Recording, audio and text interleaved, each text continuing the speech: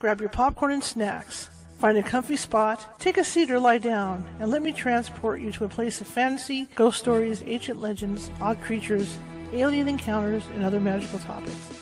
You may even decide to join the conversation. From faraway lands to your own backyard, with a small dash of pixie dust, turn out the lights and open your minds. The journey is about to begin. Hey everybody, how's everybody doing today? I hope you said great. It's Wednesday, that much closer to the weekend. It's a short week though, right? Because everybody, the majority of everybody were off this weekend, right? Yeah. So it kind of makes it good. You know, you guys only work for a 4-day work week this week. Except for me. I work 6-day work week. But anyway, my name is Charlotte. I'm going to be your host for the next hour. I'm also the owner of the California Haunts Paranormal Investigation Team based out of Sacramento, California. We are 45 strong up and down the state of California, which means if you think you have a paranormal need, excuse me, my allergies, I was out working in my yard. If you think you have a paranormal need, we can help you out. Now, it might take us a couple days to get to you because California is a huge state. A lot of people don't realize that, but California is a huge state. So in that, if that scenario happens, we have psychics and mediums on staff who can phone you and talk to you about what you think might be going on. And in most cases, they can settle things down until we get out there. Okay? So don't worry, we got you covered. Anyway, again, my name is Charlotte. I'm going to be your host.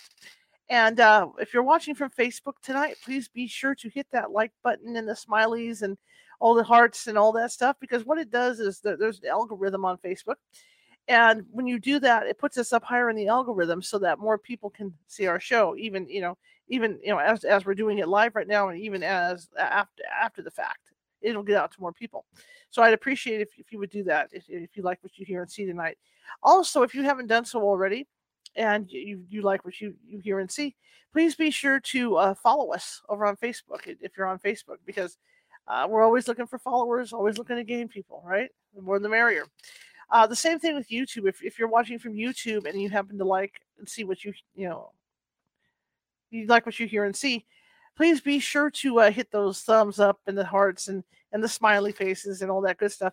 Because again, the algorithms, that's how they work. The more of those you tap, like usually, like the example is TikTok.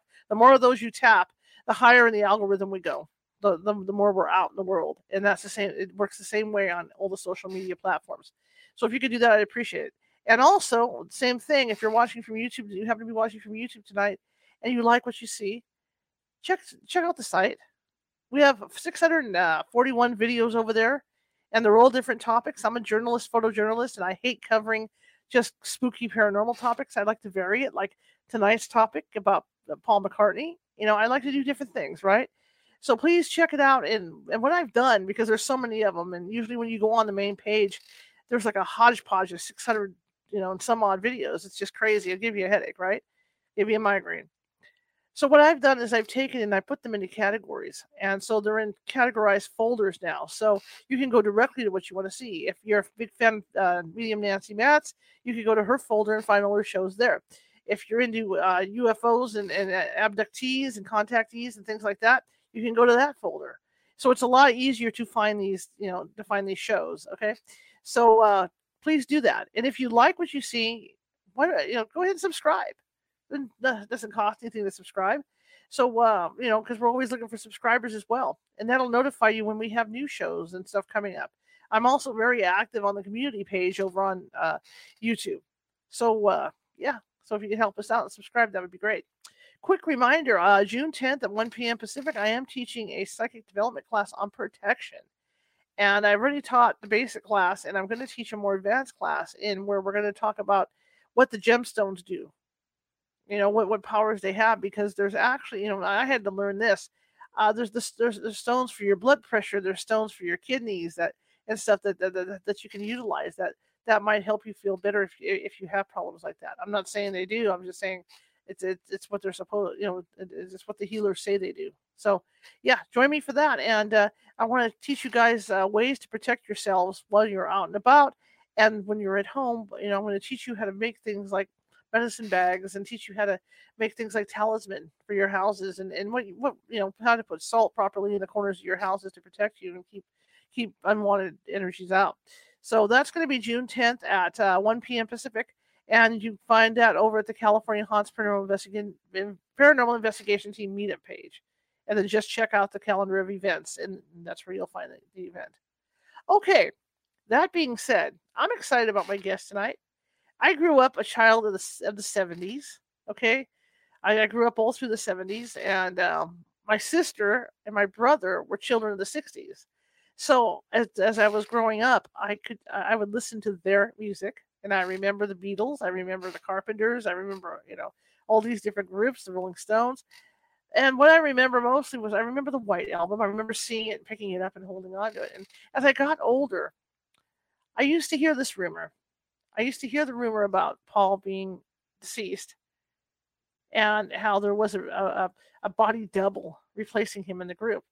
And I remember the whole thing too about the White Album when people would play it backwards, or certain people would play it backwards, and they would hear the "Paul is dead" message on this White Album. So it's very, very weird time, and it's amazing how stories like that get started.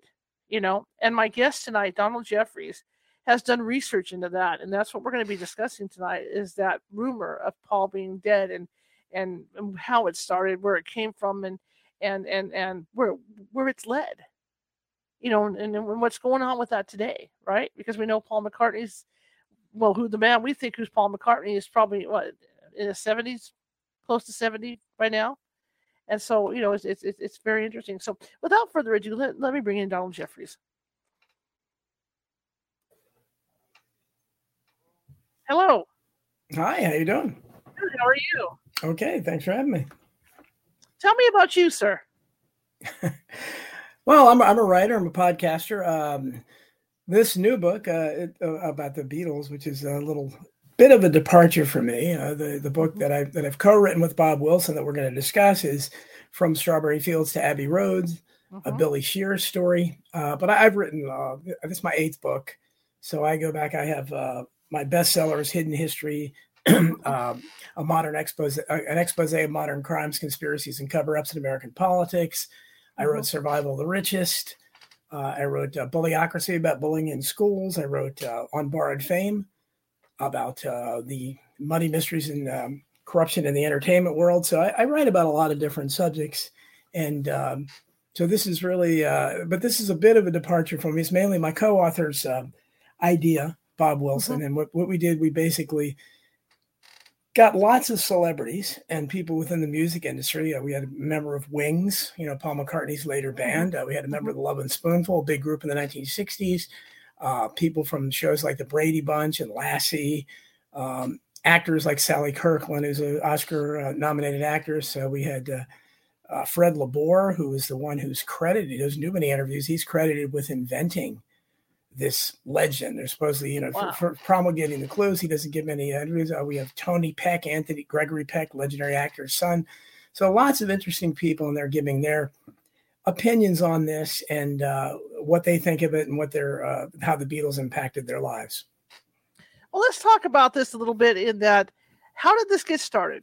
Obviously, you mentioned the gentleman's name, but why would he start something like, or say something like this?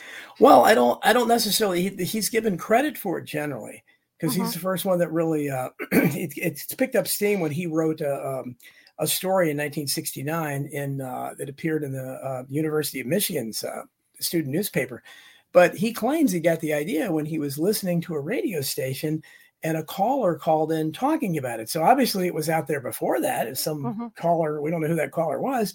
And I go into the history a little bit, and we go into the history a little bit in the book about how there were suggestions of it out there already. And it's like a lot of urban legends where sometimes it's hard to tell where it got started. So but it's like somebody who come up with a new expression or something, and it's all over the place, and you're not really sure who actually started it. So I think that's the case here, but I think that I don't want to put any spoilers out, but my co-author and I don't believe that Paul's dead. So I apologize if people do, but we do think the clues are very real, and I think that the only logical speculation is that the Beatles themselves knew what they were doing, and they put these clues there kind of as a public relations thing. I can't prove that, but right. I think because in 1969, interest in the Beatles was kind of lagging. Although people now look at it, they were putting out more sophisticated music and critically better. But from the early Beatlemania days, that's when they had all their tons of hits. And by 1969, they were kind of all going down their individual paths. You mentioned the White Album. The White Album's a great album, but it's basically split up between them. They're doing their own thing. They all had George had this backlog of songs, and John and Paul are splitting it up, and they're just individually doing things, and it worked well. But people, like the White Album didn't, I don't know, I guess, I don't know if back in the USSR was a hit or not, but I mean, it didn't really have the singles on it, that you typically would have on most of the previous albums. So if this was timed to be something to help reignite interest in the Beatles, it certainly worked, because, that's what it reignited my interest. And as a little kid, and I said, well, I've got to go look at the Sgt. Pepper album. What's on that cover, and something like that. Most of the clues probably came from Sgt. Pepper, which is considered an iconic album. But again, if you look at it, you're struck by the oddity, and it's a kind of arresting view with all these often kind of obscure celebrities that are, the images are there. But there's a funereal aspect to it. You look at it, and it's all built around what looks like a large funeral wreath at the bottom, and it's in the form of a bass guitar, which is what Paul played, and it only has 3 strings. One of them's missing, like one of the Beatles is missing. So right from there, it was easy to start looking for other clues like that, and we go over them in the book, and I'm sure people have their own favorite clues. You mentioned playing records backwards, and Strawberry Fields. I think I Buried Paul, and some of the other things like that. So, I don't think those are quite as obvious as, because sometimes people hear what they want to hear.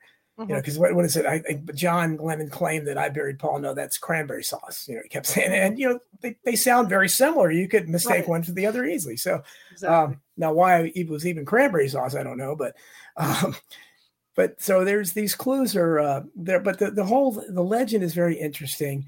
And one thing I tell people, if the people that actually believe this, I said, or not, the timeline is if the real Paul supposedly died, I think November 9th, 1966 in a car accident.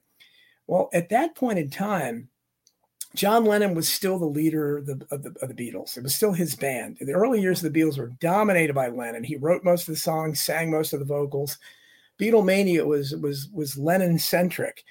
But by that time, it was shifting a little, but not really. But afterwards, if you look at it, and somebody named Billy Shears, I mean, the story goes that William Campbell, also known as Billy Shears, who won a lookalike contest for Paul McCartney, was chosen because the other Beatles thought their fans would be so distraught, so they had to replace him. And he just happened to look just like him, play left-handed bass, and write all these songs. But he not only did that, if you look at it that way, then you would have to say that Billy Shears was better than Paul McCartney because he took over the band. I mean, when he came aboard, that's when Paul took over. Lennon was a heroin addict, and he was distracted by Yoko and all that stuff. He'd lost his prolific songwriting, so Paul filled the void there. But Billy Shears, if that's who it was, you're talking about Sgt. Pepper was mostly a Paul album. Abbey Road was mostly a Paul album. Well, you would have to say that was Billy Shears. And so people don't sometimes think that, if you're thinking this, then you would have to say that not only did this guy look like him, sing like him, but he was good enough that he apparently put out even better work. And the question I've asked is, if this guy was hanging around, he was that good, why wasn't he fronting his own band? Why do you have to be relegated to winning a Paul McCartney lookalike contest? That's true. I just find it interesting how these things percolate. These stories come out. And it's like that even now. These conspiracy theories that keep coming out, and it just builds and builds and builds and builds. And in this case, it's just like you say. It started. Somebody heard something on the radio, and then it goes from there. Right. Well, I mean, and much of my writing is conspiracy analysis. I'm like Gore Vidal.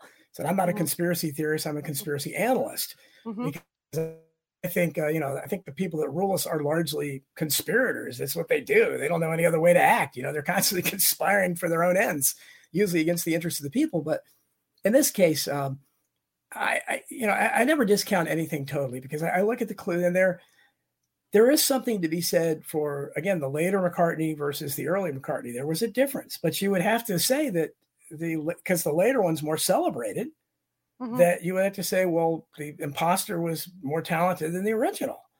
So, but I can accept it. And then the other thing is McCartney's solo career, which I'm not I'm a Lennon guy. So I'm not, my co-author Bob Wilson is a McCartney guy. So we argue a lot about that, but I'm not a big fan of McCartney's solo work. And so I could be convinced if someone could make it more logical that this is an imposter, and look how crappy a lot of his solo stuff is. But that's not the way the theory goes, and it's and also the timeline isn't exactly where you would need to be, because some good, really good songs came after McCartney would have died. So it's an imperfect theory, and I also say I could be, if someone could prove to me that.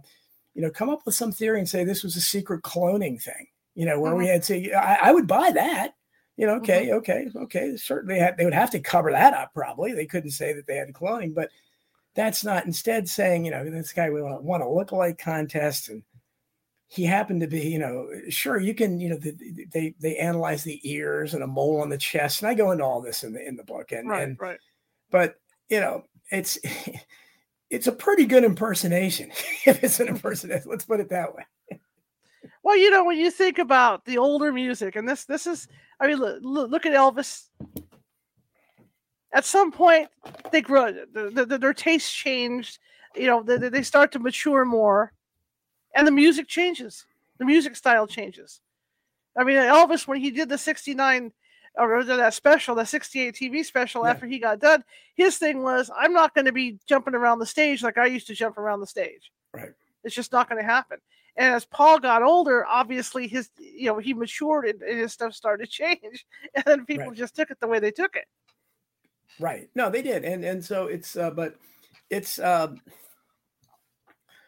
people have their tastes, and I've done some interviews where people, when I was bad mouthing his solo music, and people say, "Oh, I love these songs." And I said, "Okay, I'm not going to argue with you. Individual taste, I mean, it's not. Nobody can prove what song is better. It's the beauty of it. What appeals to you. But I think, but if you look at, we go over all the history of it in there, and there are, I think for whatever reason, we look at the way the Beatles have reacted to this.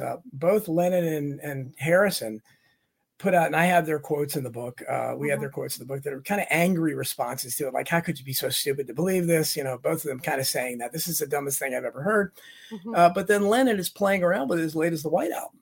Because in Glass Onion, he comes up, the lyrics is that here's another clue for you all. The walrus was Paul.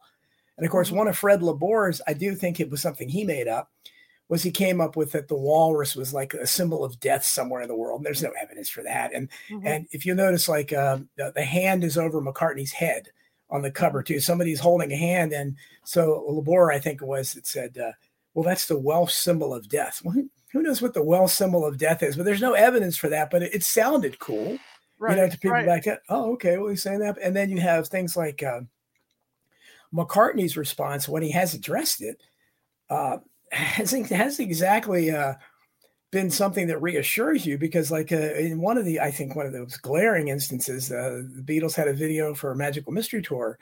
I think it was Your Mother Should Know, where they're all dancing around what John Lennon used to castigate McCartney for, his granny music, one of these old fashioned songs that Lennon clearly hated. It was awkward dancing around and doing this kind of vaudeville type of thing that McCartney loved.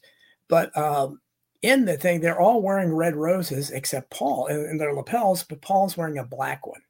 Well, he must be dead, a black rose, right?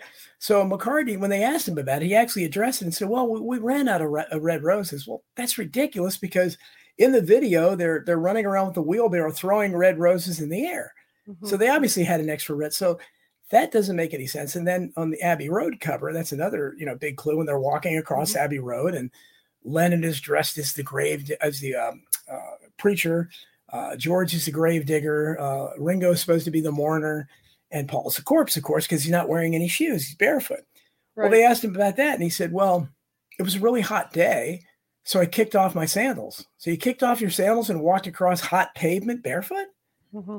I mean, so that doesn't make any sense. So again, I think that they're having fun with it and playing with people, and it's not like it would be a crime if they did anything like it, but that's what I think. I don't know, and I know they can be litigious, so I'm very careful what I say, but I don't know anything. Right. Okay, I'm not saying anything. I'm certainly not saying that this is true, and I'm not saying that the Beatles definitely knew about it. Maybe it was just crazy people that found these things and made something of it. But like you say, if they made it up or their manager made it up, if Epstein made it up as a PR ploy to sell more records, what a terrific ploy! I mean, you couldn't ask for a better ploy. Yeah, no, that's what I said. It was brilliant. If it was a public relations gimmick, it was brilliant because it did, because the Beatles, again, it changed a few, Beatlemania was, and that's still I like the early Beatles the best. And again, it's probably because I like Lennon. Right. And it was Lennon centric, but although Lennon hated what he did, Lennon was a great popsmith, and they created a unique sound, poppy sound. They made the Stratocaster guitars, famous. And all that. I love that sound. And that's what created Beatlemania. Beatlemania wasn't over Sgt. Pepper. And Sgt. Pepper was critically acclaimed. It sold lots of records. By the time the White Album, again, they weren't even really putting out hits. And that was more of a, 70s type, even though it came out in 68, of album rock, that the album, the progressive stations used to play.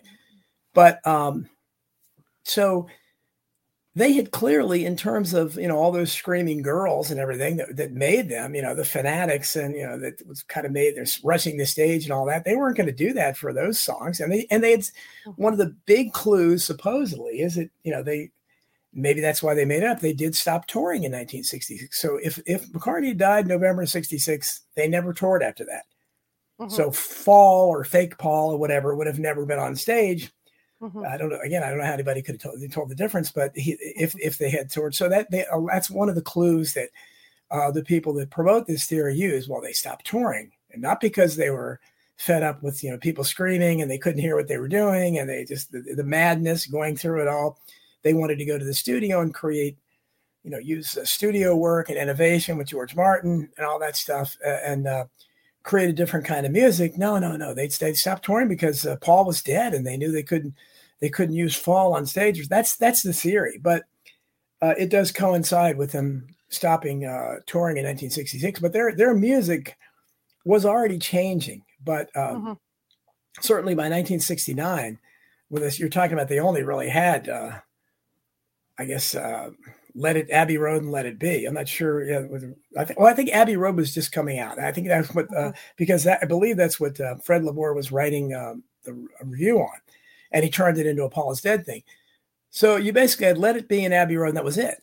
So the Beatles were gone, but it reinvigorated interest, and I don't know how many sales it created, but at least for a time, it caused people to go back and look, because they were, if nothing else, they were buying these because you had to buy them to look through the album covers and the inside photos and all that stuff, and listen to the record backwards and all that. So they put a lot of stuff out there, and people, again, started seeing more and more things, the license tag and the Volkswagen on the Abbey Road cover. And I discuss it all in the book. I mean, a lot of it I think is, kind of out there, but it certainly opened the door for all that. Well, I was just thinking when you were talking about the different styles of music that the guys had.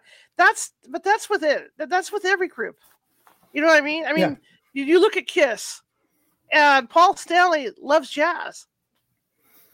Who'd have figured? And he toured. He even is lead singer for a jazz group. So I mean, it's nothing new to have different tastes of music in bands like that. Yeah, no, certainly, and I think that again, it's like it's kind of like actors, TV actors. I mean, how many actors have left a very popular TV show because they wanted to do real acting on, in the movies, or even on stage, to be really pretentious, because they don't consider TV really acting. It's the same kind of thing. I think Lennon, especially, and again, he, for whatever reason, he didn't recognize his strength, I don't think, but he didn't like that kind of poppy stuff that he wrote very better than almost anybody. Right. And for whatever reason, he rejected that. And the Beatles and Harrison didn't, wanted harder stuff too. Ringo didn't care. And McCartney could go because McCartney liked the poppy stuff, but he wanted to experiment more. But I think, yeah, you're right. They did want to do. And by that time, album rock was coming in. Top 40 was kind of being phased out in terms of importance. And whereas, the early 60s, that was all important. You didn't really have album rock. And the Beatles were one of the first ones to put out, with Revolver and Rubber Soul, albums that were, along with the Beach Boys and Pet Sounds, that were celebrated as albums. Not necessarily, that's just the rest of the tracks we throw on there around the one or two hit records we had. Right. But so things had changed, and they were, and certainly if you look at their careers, they all had hit records. But, George Harrison's first solo effort was All Things Must Pass. I think it was a 4-record set. And so, that was, it did have My Sweet Lord, I think, and What Is My Life on it. But, so those again, and both, and Lennon especially, again, was producing more album rock. McCartney as well, he had more hits. But yeah, they definitely had changed. There's no question about it. But you're right that's kind of a natural evolution for most musical artists. Well, I'm thinking about it, and you talk about that style of music, and it makes me think back to when I was younger and bubblegum pop when that came out, and everybody was doing that, and even the heavy metal bands were doing something like that, or when they went through the girl thing where they were all wearing makeup and all this other stuff like Twisted Sister, all these other groups. So I mean, at least the guys, even separately or whatever, were able to go with the flow. You have to evolve to go with the flow. Otherwise, you get stale. Nobody wants to hear the old stuff all the time. Sure, and that was the subject of my book on Borrowed Fame. I talked to, which is related to this in some of it, because I talked a little bit about the Beatles in there, but I talked to a lot of people of music, people who had been in bands in the 1960s that sold millions of records and had been on television shows in the 1950s and 60s and 70s, and there's so many of these people that don't get the chance to evolve because they have a really brief career. They have a couple hits, maybe a couple hit records, a couple albums, and that's it. And then most of the time, more often than not, they're ripped off. They turn around, they don't get royalties, and later they end up working regular jobs. And you correspond with them, and you can see they're understandably frustrated about that. And same thing with television shows. One of my good buddies now is Susan Olsen, who played Cindy on the Brady Bunch. Right. Her and I have really hit it off well. And, I talked to her a lot about that. And there's, those television shows, even though they're still shown in syndication all over the world, those actors haven't gotten anything for it, since I think that most of them get paid for like the first 7 reruns. That's it. Other than that, but the producers continue to get money.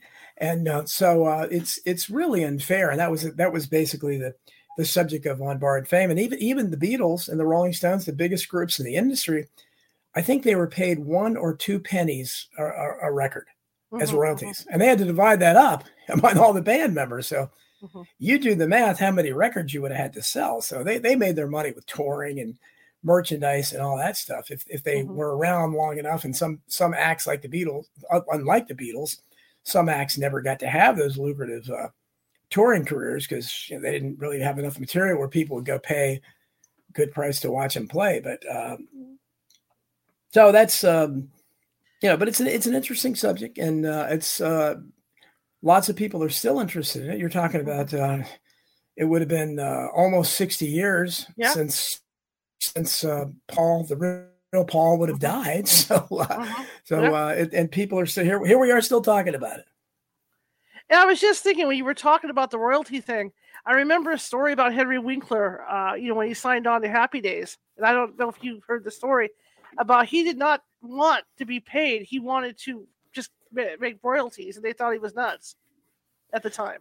I didn't hear that, but that's great for him if he did, because and some of those people did have that arrangement and got a cut. I think Don Adams on Get Smart, I think he did something like that. But on the other hand, you had people like the cast members of Star Trek, and I think Bonanza, who both took a lump sum. Yeah. And, who knew that people, again, same, just like we're still talking about this 60 years later, that people all over the world are still watching these shows 60 years later. That was a subplot of that book, is that people are, you go back to the Three Stooges and Little Rascals. And again, I was fascinated by this. I talked to Curly Howard's grandson, who was, tries to do kind of a Curly thing. He's trying to make some type of living on it, but he didn't inherit any kind of fortune. And same thing with certainly the Little Rascals. I mean, those none of them made any kind of money because their careers were over before they were 10. Right. Very few of them went on to adult stuff, and they were paid well for the time, but that's what I'm drawn to them. I usually try to write to expose injustice and unfairness and corruption. And I just think something so unfair about, say like, and really the inspiration for that book was Spanky McFarlane, who was the most famous member of the Little Rascals. And he grew bitter as he got older, and understandably. So I saw an interview with him, and I thought, God, at the time, my wife and I had just gotten married, and there was a little restaurant around the corner from our townhouse called Spanky's Clubhouse. It was clearly his likeness on it. And there were other restaurants like that. And he was suing one in New Jersey at the time he died. And because they were appropriating his likeness, and certainly the Three Stooges, Laurel and Hardy, all these people that were decades removed from being famous. Right. But baby boomers, they started rerunning these shows in the 1950s and 1960s on television. And, most little kids didn't even realize, oh, Curly, my favorite Three Stooges, he's been dead for a long time. We love him, that kind of thing. And that they got nothing out of this. And it's to me, it just seems really unfair. And if it hadn't have been for the fact that the Beatles did have a manager, Brian Epstein, who apparently didn't seem to have taken advantage of them at all, which is kind of unique. Most of those managers did. And he did a really good job of promoting them. So if he, but I think along the timeline, he would have, I think he would have been dead along here. So I'm not sure where that stands, but I don't think most people think he would have been involved in coming up with the Paul is dead thing. But not to say he wouldn't have been. It sounds like a great publicity, so that would be something he might have done because he was really good at publicity. But he saved them from being another act that 1 to 2 cents royalties. I mean, even all the money, all the records they were selling. Nothing. And then, in the case of the Beatles songbook, the way that it works in the industry, these people lose control of their own songs. Like the Lennon-McCartney song catalog is the most valuable in the business. I mean, how many songs did they write? And the Beatles, Lennon was already dead, and McCartney, they lost, somehow it expired or something. The way these things, and then Michael Jackson ended up buying it. Right. So it just doesn't seem right. How do you not have control over your own songs? And but McCartney gobbled up Buddy Holly's catalog, was pretty lucrative too. So that's how it works there. And so it's hard to feel sorry for people at the Beatles level because they're all, but McCartney would be a billionaire or whoever it is, Fall or whoever would be a billionaire if he hadn't have married the Heather Mills, who and somehow not got her to sign a prenup agreement, which is still one of the most incredible things I've ever heard. Right. So isn't it the way royalties work as far as like ownership of songs and stuff, that there's a certain time limit, like you say, that book that they had, the song book, somehow at some point that wore down to where people could buy it. And isn't it like that with music now? Because I know there's stuff you can, even like for my show, I can pull stuff back from the 1800s or the early 1900s and not get sued over it. Yeah, and it's kind of a gray area too, because I know when I was first doing my I Protest show, I did it on Truth Frequency Radio, and I picked the songs that I wanted, and my theme song was Tom Petty's "I Won't Back Down," but then when I went to another outlet. A couple other outlets after that, they were reluctant. No, we're kind of scared of copyright violations. I don't know why I can't play a snippet of a song. So it's kind of unclear how that works because these things are out in the popular domain. But the Beatles, certainly, if you watch, and I still love to watch. I'm fascinated by the Beatles' personality. Still love their early music. So I watch any documentary or video that comes out about it. I've seen Hard Day's Night, almost as many times as I've seen It's a Wonderful Life. I love it. But if you watch the newer ones, they don't play any Beatles songs. They'll talk and they'll have kind of a jangling guitar sound in the background that's supposed to sound Beatles-esque, but it's not their music. And it's because they can't use it. So I don't know how you can make a documentary about a group and not play the music that they're renowned for. But so that's where that's what happens. And same thing if you go online, like to places, it's hard to find some songs of Bob Dylan and people like that. So the big acts, for whatever reason, and I don't know if they're watching it that much or their management is or whatever, but it's confusing. It is confusing, and I've run into it with this show, because I wouldn't mind having bumper music, you know what I mean? But I'm just afraid. And then you look at places like TikTok, and they've got everything's over there. Everything's over there. Yeah. And what's interesting with that is you might use something from TikTok on a video and then send it over to YouTube, and the next thing you know, YouTube says, well, there's a copyright issue with this because YouTube doesn't have the same copyright stuff going on that TikTok does. Yeah, I think it's how each platform looks at it. Like I said, that when I had bumper music at the TFR, but the other places I've been, they felt uncomfortable with it. It's like I played a cover version of "I Won't Back Down," because it was kind of, I was associated with that, and that's the best I could do. So I don't really know why that is. It seems to me, especially if you're not playing the entire song, but it's a strange thing because again, in so many performers didn't get anything. And I talk about how, it's amazing. Some of the big performers that you saw that really got very little money out of selling a lot of records. Same thing with, being on television shows and so forth. And then 20 years later, they're working in they're working. And I in the book I talk about in the last chapter, I thought about fame and, that, theoretically you could be working in an office somewhere and, the guy or the woman in the cubicle, next to you, or could have been on a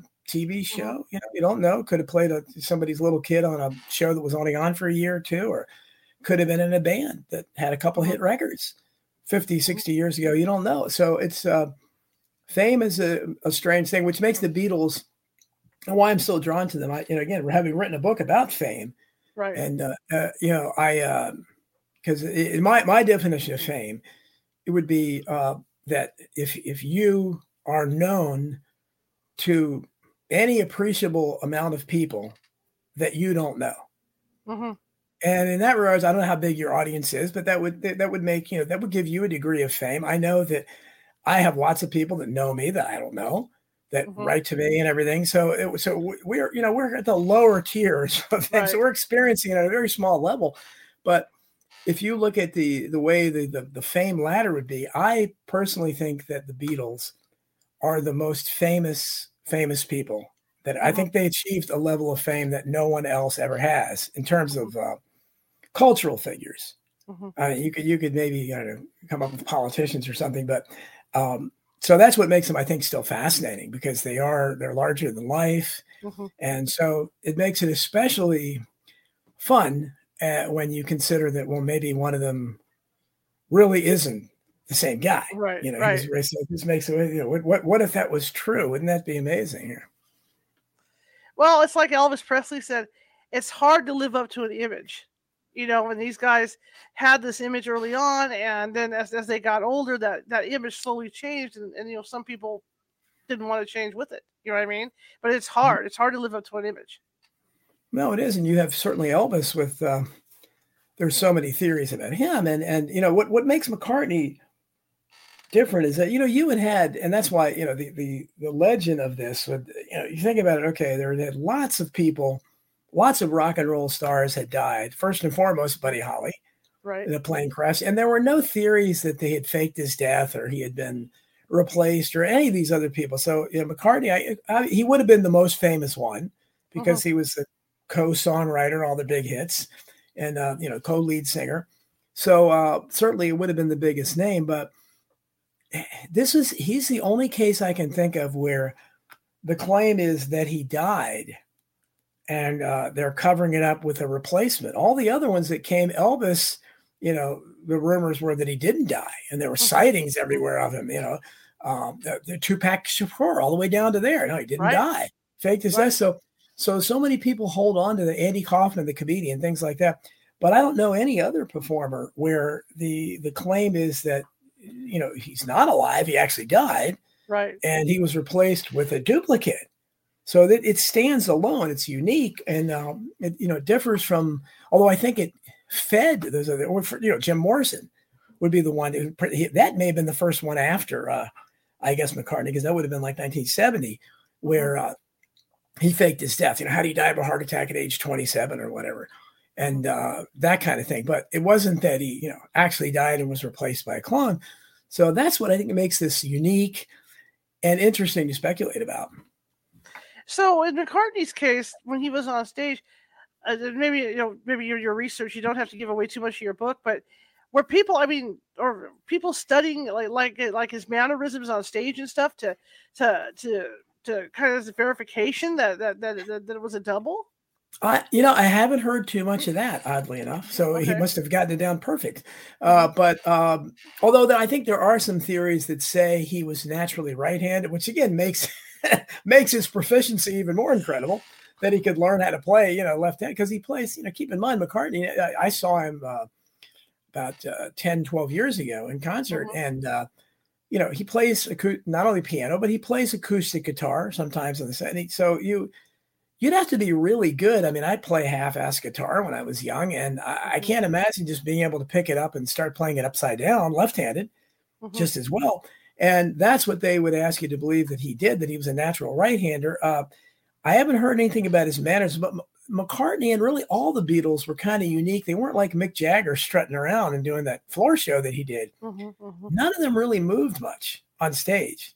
Lennon had that, kind of stationary thing, and none of them really did much movement on stage. So he wouldn't have to mimic anything beyond that. But one of the things that I hear talk about is that Fall is significantly taller. I think Fall is significantly taller than the original Paul.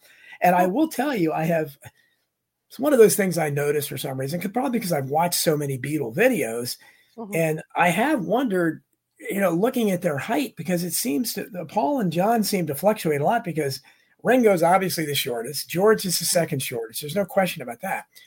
But Paul and John, in some pictures, John will be taller, in some pictures, Paul will be taller. And most of the time they look almost exactly the same.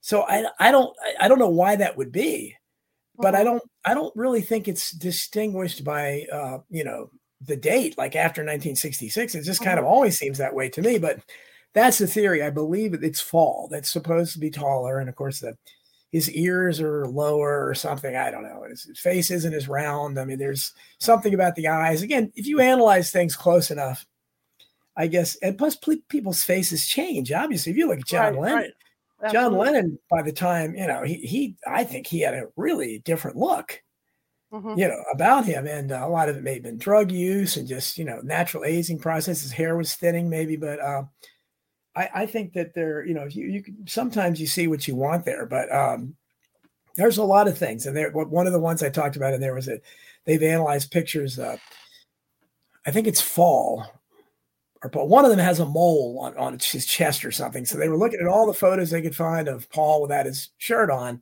and the later ones doesn't have it, or exact whatever it is. It changed supposedly after 1966. Now, again, I don't know again how closely you're going to look at these things. So it's not like there is no evidence. This isn't based on nothing, because there are some strange clues. There's like in the Sgt. Pepper album where Paul is wearing an armband that says what is it? OPD on it.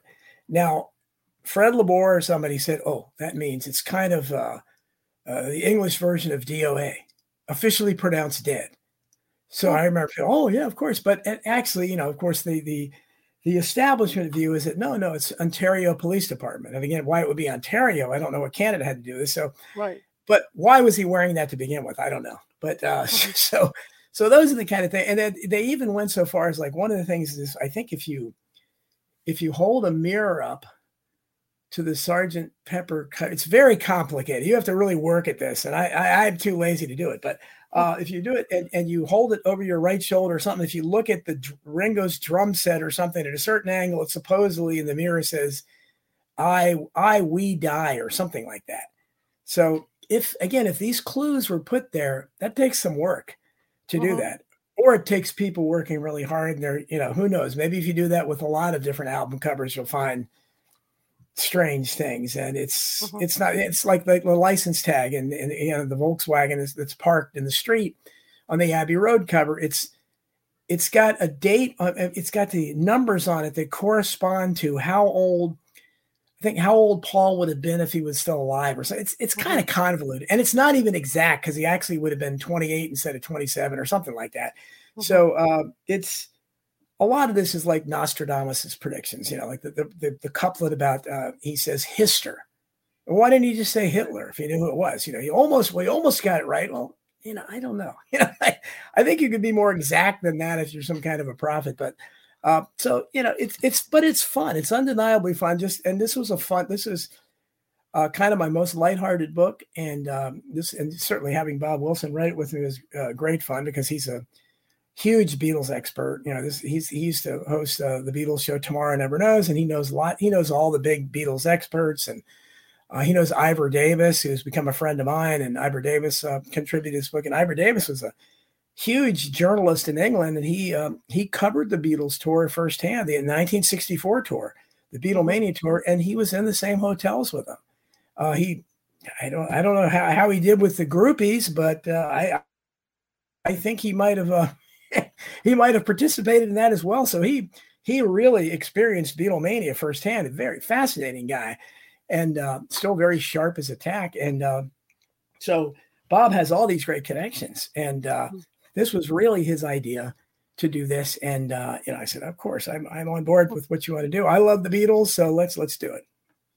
Now, I was thinking about the difference in height because some men, and I know a lot of celebrities do this, they have short man, what they call the short man complex. And so some will put lifts in their shoes. So maybe there were times when he would wear lifts. It could be, yeah. I don't know what their actual heights would have been. I don't think any of them except Ringo would have been really short enough to require that. But again, it's a strain, and it plays into the people saying the heights are varying, because at least in pictures it does look like they vary, because you should be able to figure out a lot of times people are about the same height, and I think that's probably what it was in reality. They're about the same height, but maybe just different angles make them look taller or something. But if you look at Beatles pictures closely, you'll see who's taller, John or Paul. I can't figure it out. And that plays into those who say, well, yes, his height changed because it's a different person. So how hard was it to do your research for this book? Well, this was, not as anywhere near as hard as the research is for any of my other books. This was really a fun book to write, and it was an easy book to write because most of the book, I wrote a pretty long introduction and a closing thing, but most of it is the interviews with the different people, a lot of them celebrities and people that are connected to the music industry, and lots of Beatle experts. And one of the people we have is the Beatles barber. So we have the guy that cut the Beatles' hair. Talk about it. An iconic, he cut the most famous hair in the world. And so people like that. So it's, you basically, Bob, came up with the questions for these people, and they answered them. Some of them, short and briefly, some of them much longer. And older people especially might recognize some of the names, that were, most of them are like my friends on Facebook and everything. And I've kind of gotten some kind of communicated with many of them for On Borrowed Fame. So they run, because just about everybody loves the Beatles. It's just, it's hard to find people from that era, baby boomer types, that didn't love the Beatles. There were a few that said I wasn't interested. They weren't interested, kind of surprised me, but most everybody was on board. So it was just a question of asking, sending them the questions. And the questions were pretty much the same for almost everybody, a little bit different for some, but, it was just, was compiling their answers. So compared to the books I normally write, where I have a a research team that helps me a lot on that. Sure. Didn't really need to do that for this book, so the book kind of wrote itself, and it was a lot of fun. Was there anything you came across in your research that kind of shocked you that you didn't know about? Well, I didn't know. I didn't know that Fred Labor was generally credited with starting it, and then I think it kind of it kind of begs the question if he's saying he got interested because he heard a caller talking into a radio station talking about it. Right. My first question would be, well, wait a minute, well, who's the caller, and where did he hear it? So that's again, as a paranoid guy, sometimes I'm asking these questions and I'm thinking, okay, well, what's up with that? Where did this begin? I mean, who called into that station? Because this guy is given credit, and I think it's undeniable he did, like the walrus and the well symbol of death and all that. He noticed some of these things that people hadn't noticed before. But to me, that I think that's where did it begin? And we really don't know, because I mean, and there's so many myths, like the idea is that McCartney was in an accident, and it's detailed in gruesome fashion that he was decapitated, but that goes back to Jane Mansfield. That's the legend of her being decapitated, and she wasn't decapitated, but that's the myth that's prevailed. People, I guess, like to get ghoulish, but supposedly he was with a girl, or at least initially, and the girl's name was Rita. And later, supposedly, that was the inspiration for Lovely Rita, the song.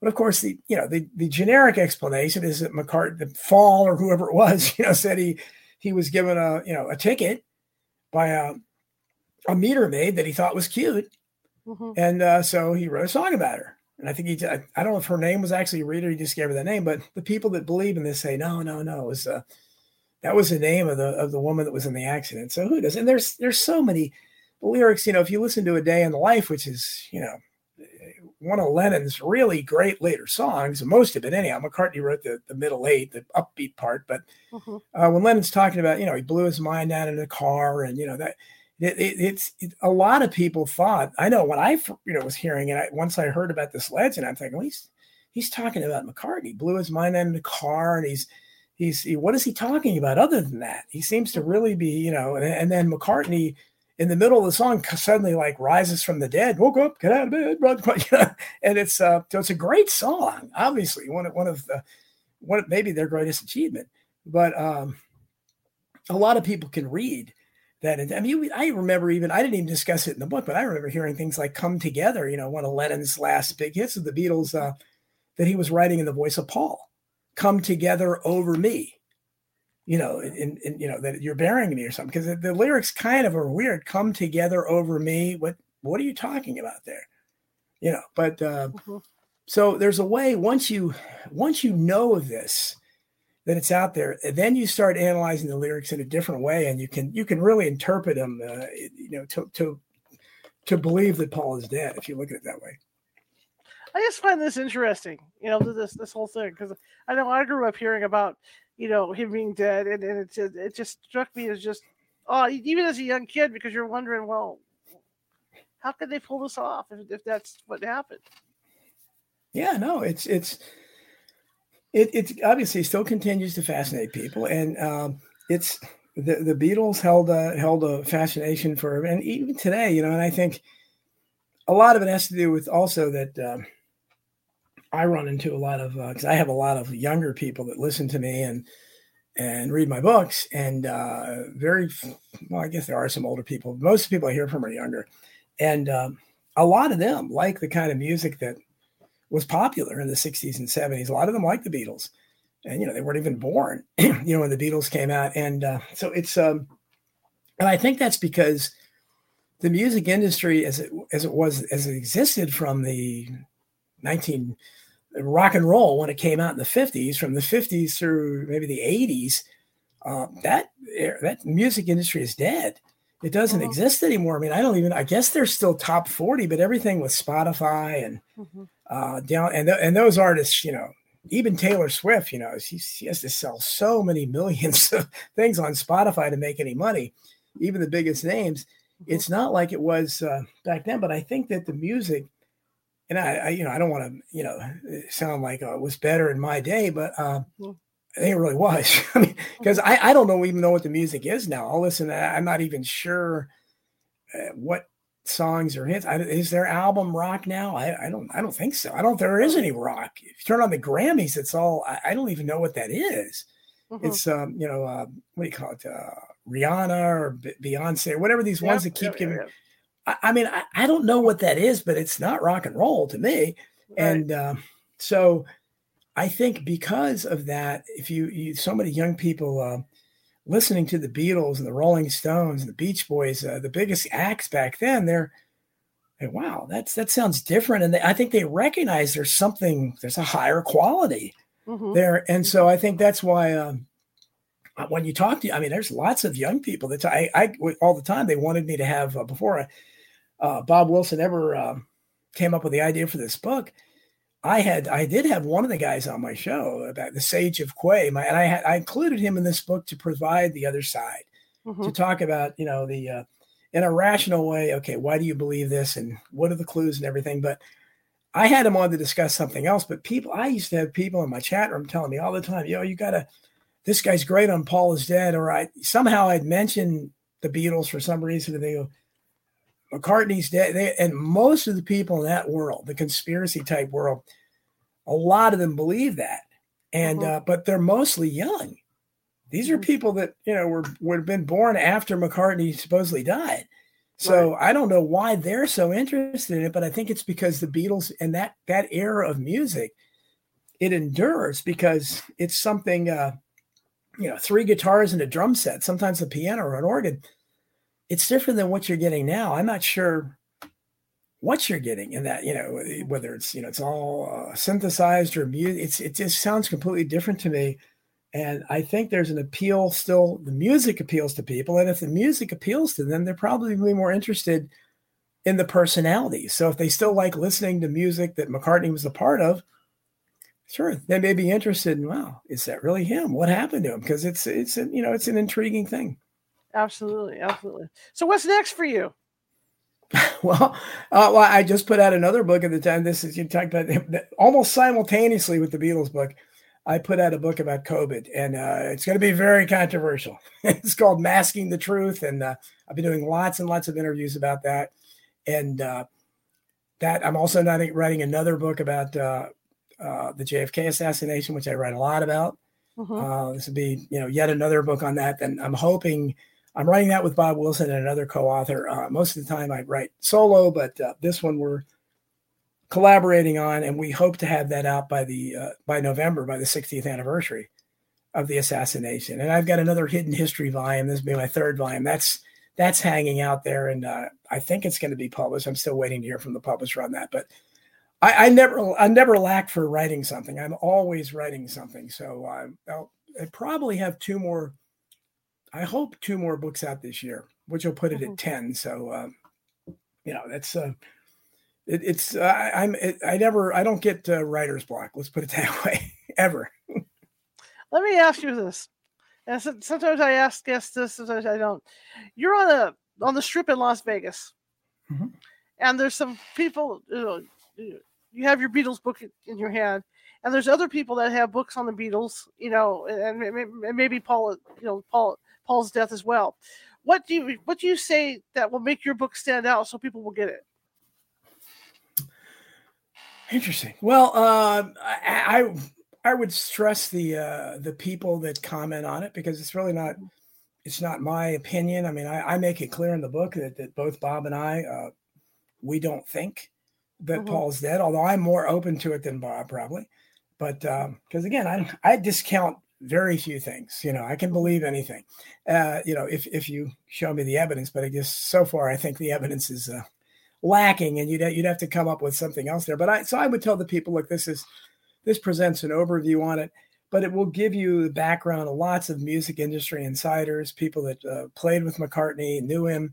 Somebody like Ivor Davis that toured with the Beatles, knew all the Beatles. I mean, Sally Kirkland, the actress, I mean, she officiated at Ringo's. She knows Ringo Starr very well. She officiated at Ringo Starr's bodyguard's wedding. She was like a reverend. So it's kind of insiders like that. John Provost, who played Timmy on Lassie, who talked about being a teenager and going and seeing the Beatles live in concert, and he wasn't the only one. So people like that are, I think it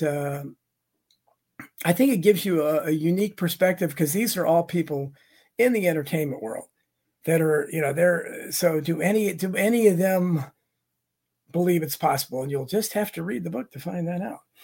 Absolutely. How do people find you, sir? Well, I write regularly at Substack. I have a hard time on social media, being what's called shadow banned, but my Substack is growing. It's the biggest free speech platform, I believe, on the internet now. It's donaldjeffries.substack.com. It's called I Protest. You can find out more about the Beatles book there, about my other book, COVID, and my upcoming books. And that's where I tell people to go. I also have a website, donaldjeffries.media, where you can find out more about my weekly podcast, I Protest, and also about my other books and my old blog, where I have an archive of about 10 years back there, where articles and things like that. I'm published on Lou Rockwell. I'm published on Naomi Wolf's blog, Daily Cloud. So if you Google me or search for me, you'll probably find out more than you would want to know. Fantastic. Thank you for coming on tonight. I really appreciate it. This was fantastic. And I learned it was great talking back and forth with you. Well, thanks. I appreciate you having me. Thank you. Maybe we'll get you on, for something else. I mean, you got all these books. Why not, right? Just look through them. Anything you want to talk about, I'd be happy to do that. Thanks. All right. Sounds great. Well, you have a good rest of your evening, okay? Thanks. Take care. Okay, bye-bye. All right, that was really fascinating. I learned a lot. I know a little bit about the music industry. I don't know a lot, but I know a little bit. I read a lot. Anyway, I wanted to thank him again for coming on, and I want to thank all of you for listening tonight. That was an interesting topic. Tomorrow's kind of like a hodgepodge. Nobody booked for tomorrow night, so I'm trying to make the decision: do I read our that haunted book tomorrow night, or do we just sit down tomorrow night and talk about stuff? Because I've been doing, I mentioned last night on the show about Splash Mountain at Disneyland closing, and I kind of been doing a lot of research on that.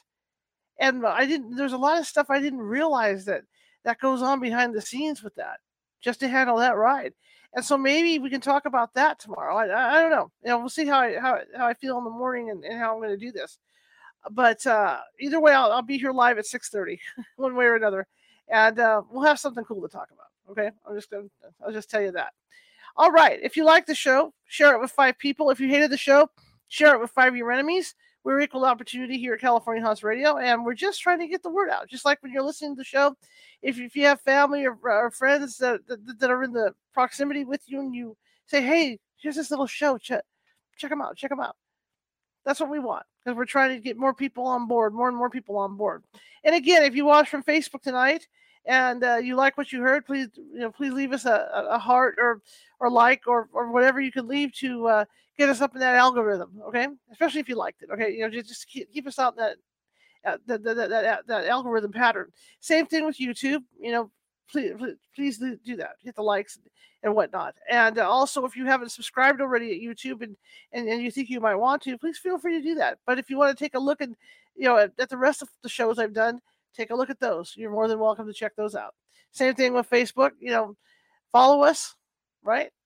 If you like what you hear, because again, we're broadcasting Facebook and YouTube and TikTok and all these other places, and it's just crazy. It's crazy. Anyway, again, thank you guys. Thank you everybody very much for coming, and I will see you tomorrow at 6:30 p.m. And here is his information before I sign off. And here we go. Okay, websites, donaldjeffries.media, that's all lowercase, donaldjeffries.substack.com, Jeffries YouTube channel, donaldjeffries.wordpress.com, and twitter.com/donaldjeffries. And of course, the book is The Beetle with the pink book cover. And you got Bullocracy, Crimes and Cover-Ups in American Politics.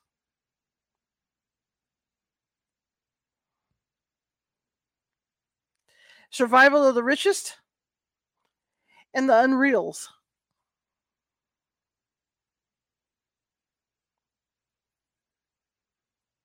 You got Hidden History and On Borrowed Fame as well.